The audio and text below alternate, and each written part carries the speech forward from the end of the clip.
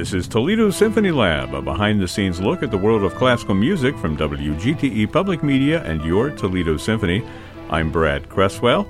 Joining me today are the Toledo Symphony's principal second violin and artistic administrator Merwin Hsu, the TSO's marketing director Felicia Canny, and two special guests have also joined us today, David Sagers, who is artistic director of the Toledo School for the Arts, and Hinda Markowitz, who is director of the Ruth Fagerman Markowitz Holocaust Resource Center of Greater Toledo. Welcome to all of you, especially to our two guests. Thank you for joining us today.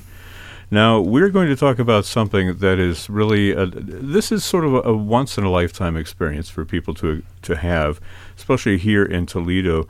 This is the opera Brundibar, which is a Holocaust-era children's opera that is an opera meant to be performed by children.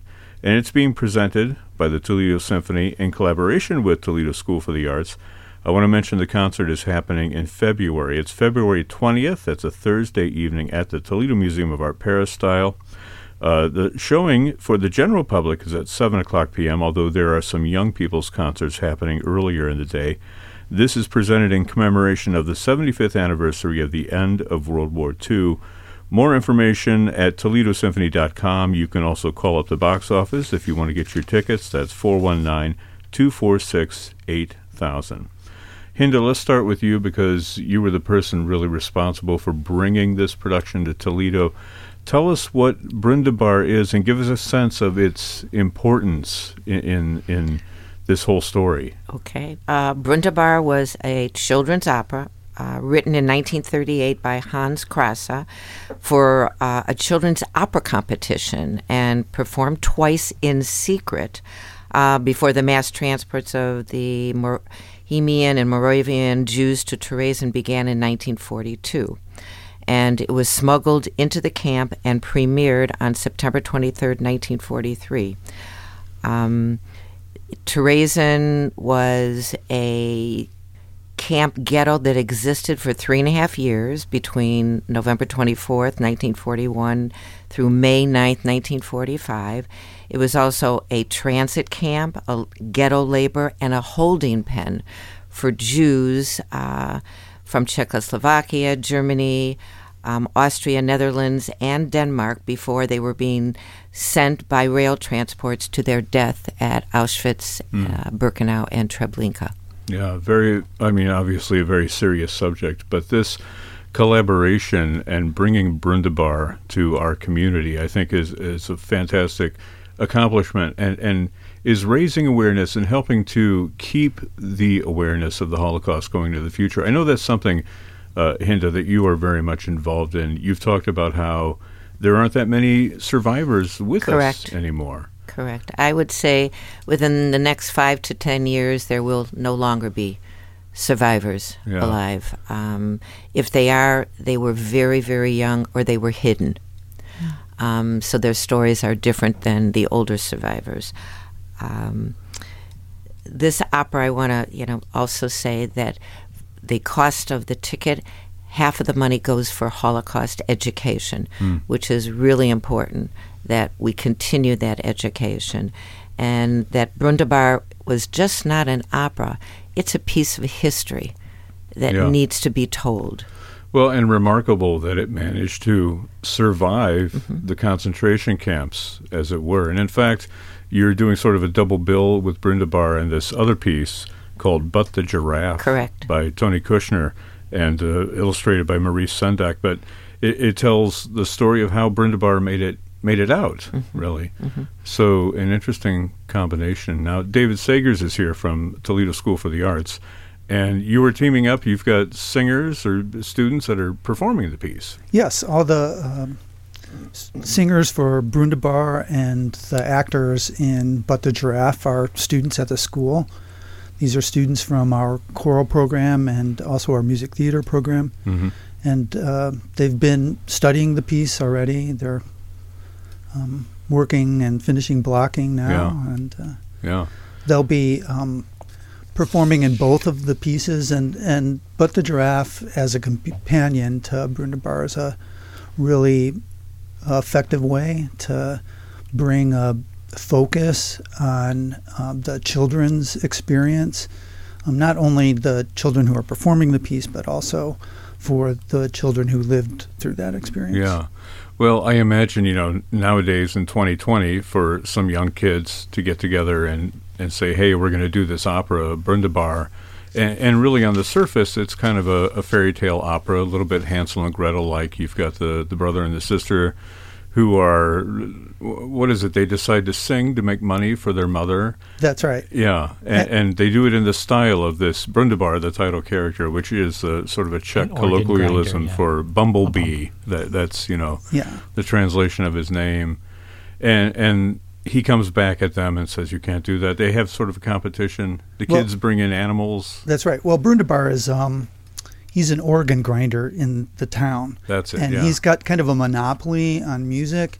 So when the kids want to raise money by singing in the marketplace, he chases them out, and he gets the authorities to help him do that. Yeah. So kind of in their despair, the children are, in a way, kind of magically assisted by these animals, a sparrow, a dog, and a cat. Yeah. And those animals are intermediaries, really, between the two kids, the brother and sister, and all the rest of the kids in town who are brought out to help them raise this money through singing. Yeah.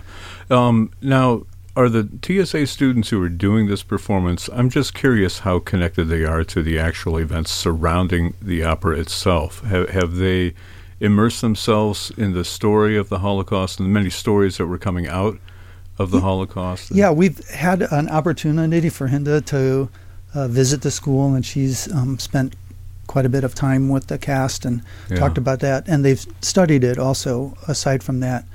Juliet Quinlan is the director of the show, and she was telling me about an assignment that she had for her kids, because one of the central parts of the story, But the Giraffe, is the decision that this girl has to make between saving her sort of beloved stuffed giraffe toy and the score of this musical, Brundabar, written by her father.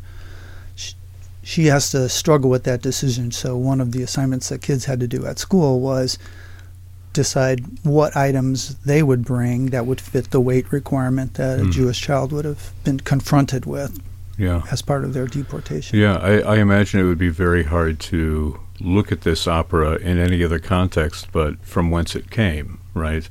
And even the composer, Hans Krause, somebody who, among several very, very talented, fantastic composers who were, just by virtue of the fact that they were Jewish, ended up in this concentration camp. Krause ended up more or less running the artistic events at Theresienstadt, which I want to talk about in a minute, but also somebody who was, shipped off along with most of the people who performed this opera, to their deaths in the concentration camps as well.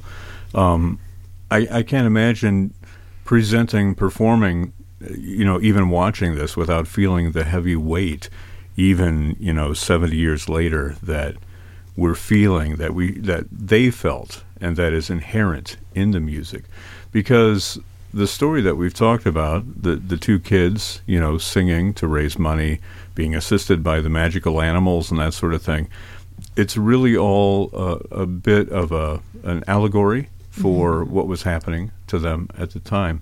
Hinda, do you want to talk a little bit about how the opera itself really reflects the conditions? Well, as you said, it was an allegory of the situation where Brundabar is actually Hitler, dressed up to look like Hitler with his mustache and his tyrannical composure, and that, the children themselves were more or less just there trying to exist and enjoy music and to enjoy life.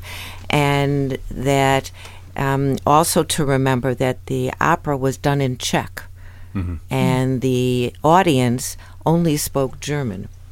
So when they're singing these songs, and it is about these happy children supposedly performing the opera, that it's a parody or an allegory of what's taking place in their time and place. And while they were performing, they didn't have to wear their Jewish stars, which was very interesting. So they had normal lives. They were given food. They had beautiful surroundings. They could play. They could write. This all was a deception by the Nazis to create this model or show camp for the world to see. But it also reflects that music really is what helps people enjoy life, to, continue with their life because they have something to live for in that respect. The opera itself is a symbol of defiance against all odds. And some of the lines, I guess, were changed as they went along. Exactly. In Czech to talk about, if you are for justice, exactly, you can join me as well, that sort of thing. A lot of pokes that they were taking at their overlords, as it were, at the camp. Exactly. And Theresienstadt, or Terezin, however it's referred to, as we know, was sort of a cultural center among these horrible concentration camps. And a show camp, when the Red Cross came in, the Nazis presented it as their model camp. They even made a movie about it as well to try to show the world, that they were doing these things.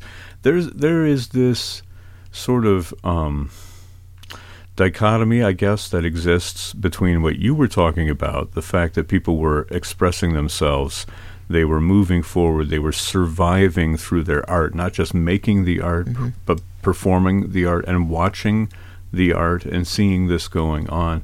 And that contrasted, of course, with the fact that it was a facade that was created by the Nazis. And these kids and the composer, the performers, were shipped off to Auschwitz after 55 performances of this particular opera. And it just weighs so heavily on the soul to think about that. But then to experience it in person, I imagine, is quite a transformative experience. And that's what you're looking for, Hinda, right? We are, in terms to make an impression on the children, that this was what life was like during that time. And that, I think important is that to know that Brundabar is a reminder that the evil of anti-Semitism never again should, be allowed to gain a foothold. Yeah. Well, we talked a little bit before we got on mic about young children being introduced to the horrors of the Holocaust and the history of the Holocaust. And this maybe is a way to bring children into the conversation by attending this opera and by seeing the story and then perhaps being engaged on the level of putting it in context. Do you, in your work with the Holocaust Resource Center, do you try to reach young generations with this story?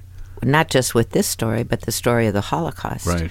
We do programs during the year. I do a diversity program. I bring in a survivor to speak to 900-plus students down at the Valentine, and the survivor tells their story. It's a whole morning program, asking questions after their story. And when the survivor tells their story that they were their age as children, it brings it closer to home than just somebody standing up and speaking. Again, it's a cautionary tale. It is a cautionary tale. Yeah. And that we need to be cognizant of what went on in Europe, in the 1930s and 40s, because there are so many things that we could draw a connection with to today's day and age. Of course, it pales in comparison with what went on during the Holocaust, but for any number of factors, we could certainly go down that path again. I think you also have to keep in mind the deception that the Nazis gave to the world. That what were they complaining about? Yeah. Here is this camp. Everything is beautiful. They have clothes. They have places to sleep. They have food. And what are you all complaining about? And people believed it. Yeah. And people just, remember, it wasn't like it is today in terms of media. The Nazis controlled the media, and they controlled what would be disseminated. So it was very easy to deceive. These Jews were taken from their respective countries and cities on passenger trains, and they were told to take one suitcase. They were going to be relocated, resettled. They believed them until they got to the camps and realized they weren't being resettled. Yeah, it's just a terrible story. And I'm curious, what was your introduction to this particular piece, to Brundibar itself? Well, I've been very involved in Holocaust education for probably most of my life, in history, and I married someone whose parents were Holocaust survivors. Unfortunately, they're both deceased. Right. It's your mother-in-law. Mother-in-law, who the center is named after, and my father-in-law. My father-in-law was in 5 concentration camps and a death march. My mother-in-law was in concentration camps, but they were mostly work camps, were not any less terrible. But they both survived, thank goodness. Wow. Lost their whole families. Yeah. We have to take like a breath every once in a while we talk about this subject, because it is a heavy, heavy subject. You were talking about the media and the propaganda being put out by the Nazis, but there's also the factor that the whole world was more or less swallowing it hook, line, and sinker, because they didn't want to believe the horrible stories that may have filtered out from time to time. They didn't want to believe that humanity was capable of such a thing. Right. I want to interject that, remember, it was Germany. People thought Germany, a very cultured country. The home of Beethoven. Exactly. And Bach and culturally, intellectually, everything. That just, that they could do something like this. It was unfathomable. Well, let's get back to Brundibar and its journey to Toledo. I noticed, Merwin and Felicia, you both have been remarkably silent, and I can imagine, listening to the story and listening to Hinda talk as well. It's very difficult to try to hold our own with you, Hinda, because you have such remarkable experience, with your work and with your life experience as well. But I wonder if Merwin and Felicia, if you want to chime in a little bit and talk about the production in Toledo and its journey to where it's going to be next month. I think I'll start just by saying that Brundibar actually has 2 different instrumentations. And there was a Prague version, kind of the original conception of it, and then there was a Terezin instrumentation. And you think about why those instrumentation choices were made, and it was because these were the instruments that were available, and those were the people that were available. And this sense of kind of overwhelming adaptability. We must create, we must adapt, even under the worst possible circumstances. And there is so much amazing music that was created, even under those circumstances, with the most unusual instrumentations, under the most trying of circumstances. And this music, keeps inspiring and keeps memory and story alive. And I think just in a way, when you're looking at the pit of the orchestra and seeing there's no violas there. There's none of this instrument. There's none of that instrument. Almost who is not there is almost as poignant as who is there. Yeah. And I relate this a little bit to, I guess, my own personal experience watching a movie like The Sound of Music. And as a child, I think that was my first introduction to the Holocaust. And for some of our young audience members at the Young People's Concert and even the evening concert, this could be their first introduction to the story of the Holocaust. Mm-hmm. And I know that this is, of course, a very weighty subject, but on the surface, it is the kind of a benign story of, these 2 children going to the marketplace to get milk for their dying mother, and they encounter this villain, and they have help from their animal friends and other children to accomplish this.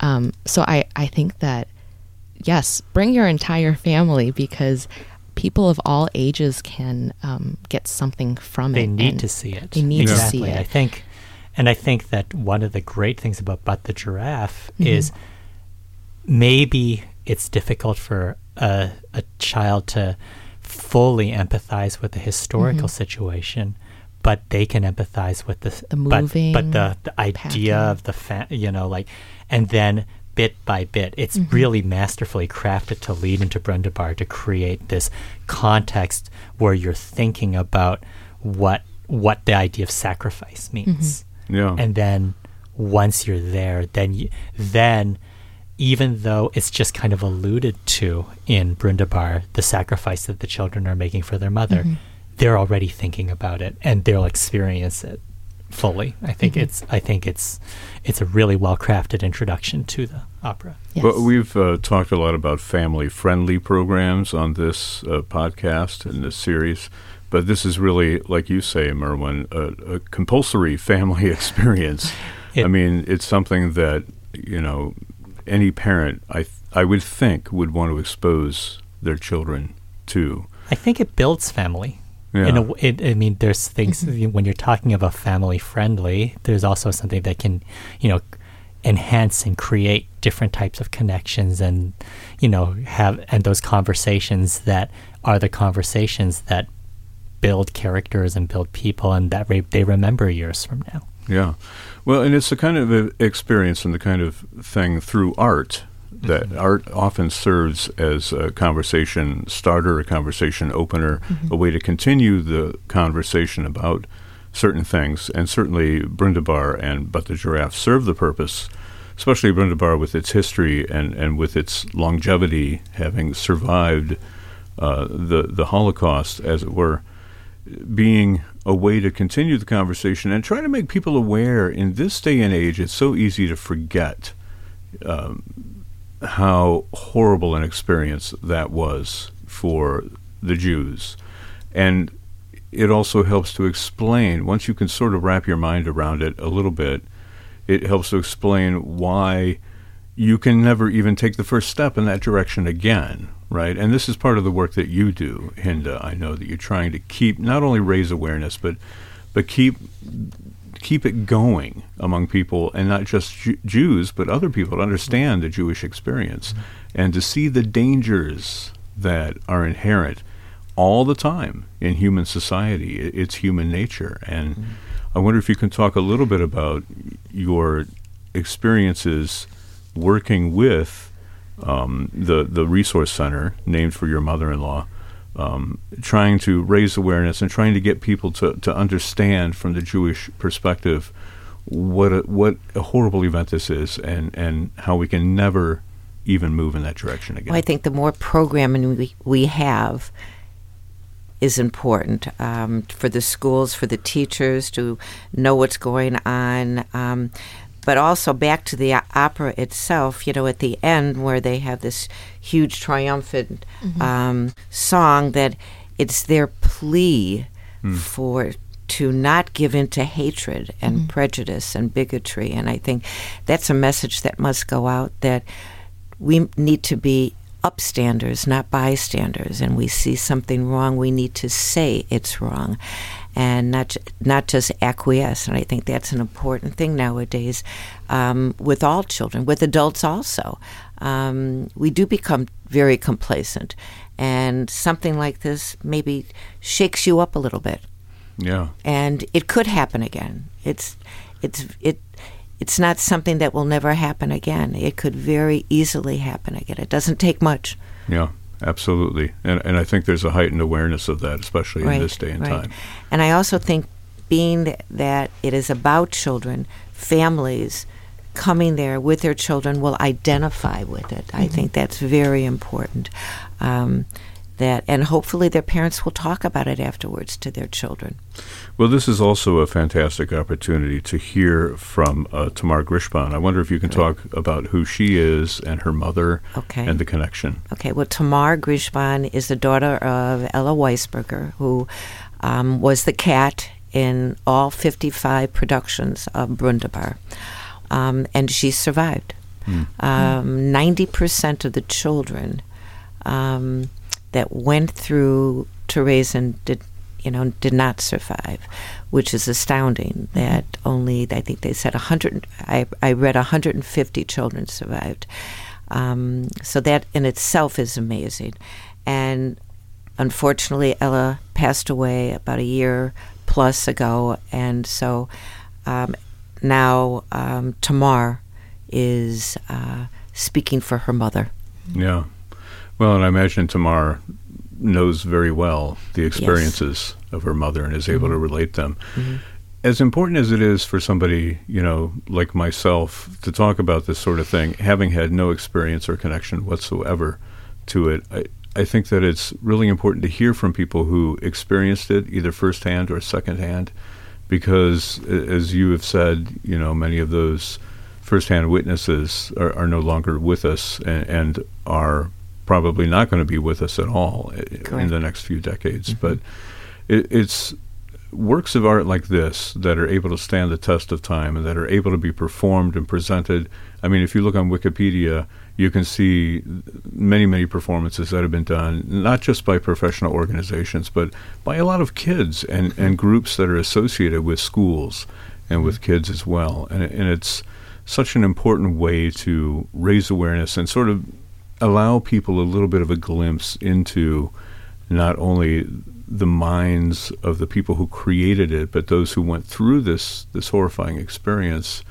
And the fact that it ends, it has a happy ending, right, it is bittersweet in a way, knowing what happened to those kids and what happened to the composer afterwards, being sent off to Auschwitz and not surviving the Holocaust. And it just, it boggles the mind to try to put that in context with our daily lives today.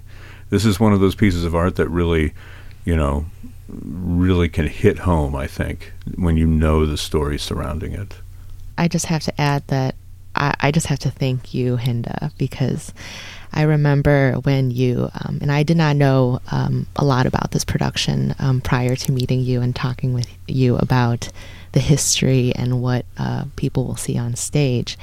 And the passion that you have for your mission to share this message in the community is remarkable. And I just have to thank you. Well, thank you. I thank you and Merwin and the Toledo Symphony and the Toledo School of the Arts for doing this and know the importance.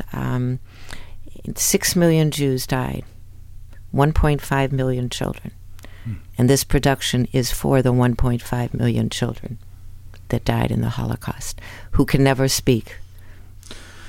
The concert is happening, or the performance, I should say, is happening on February 20th. That's a Thursday evening. It's at the Peristyle at the Toledo Museum of Art. Hinda Markowitz, who is director of the Ruth Fagerman Markowitz Holocaust Resource Center at Greater Toledo, thank you for joining us today and sharing this with us and talking about it. I feel eminently unqualified myself to talk about it, so I'm so glad that you were here. Thank you for having me. To help us out with that. And also David Sagers, who is Artistic Director at Toledo School for the Arts. Thank you for joining us today, David. It's a pleasure. I also want to thank, of course, our regular panelists, Merwin Sue and Felicia Canny. This program is a production of WGTE Public Media in collaboration with our sponsor, the Toledo Symphony, with generous support from the Rita Barber Kern Foundation. You can download episodes of our program as a podcast by going to our website. That's wgte.org/lab, or you can subscribe to us through your podcast app of choice, including Apple and Google Podcasts. I'm Brad Cresswell. You've been listening to Toledo Symphony Lab from FM 91.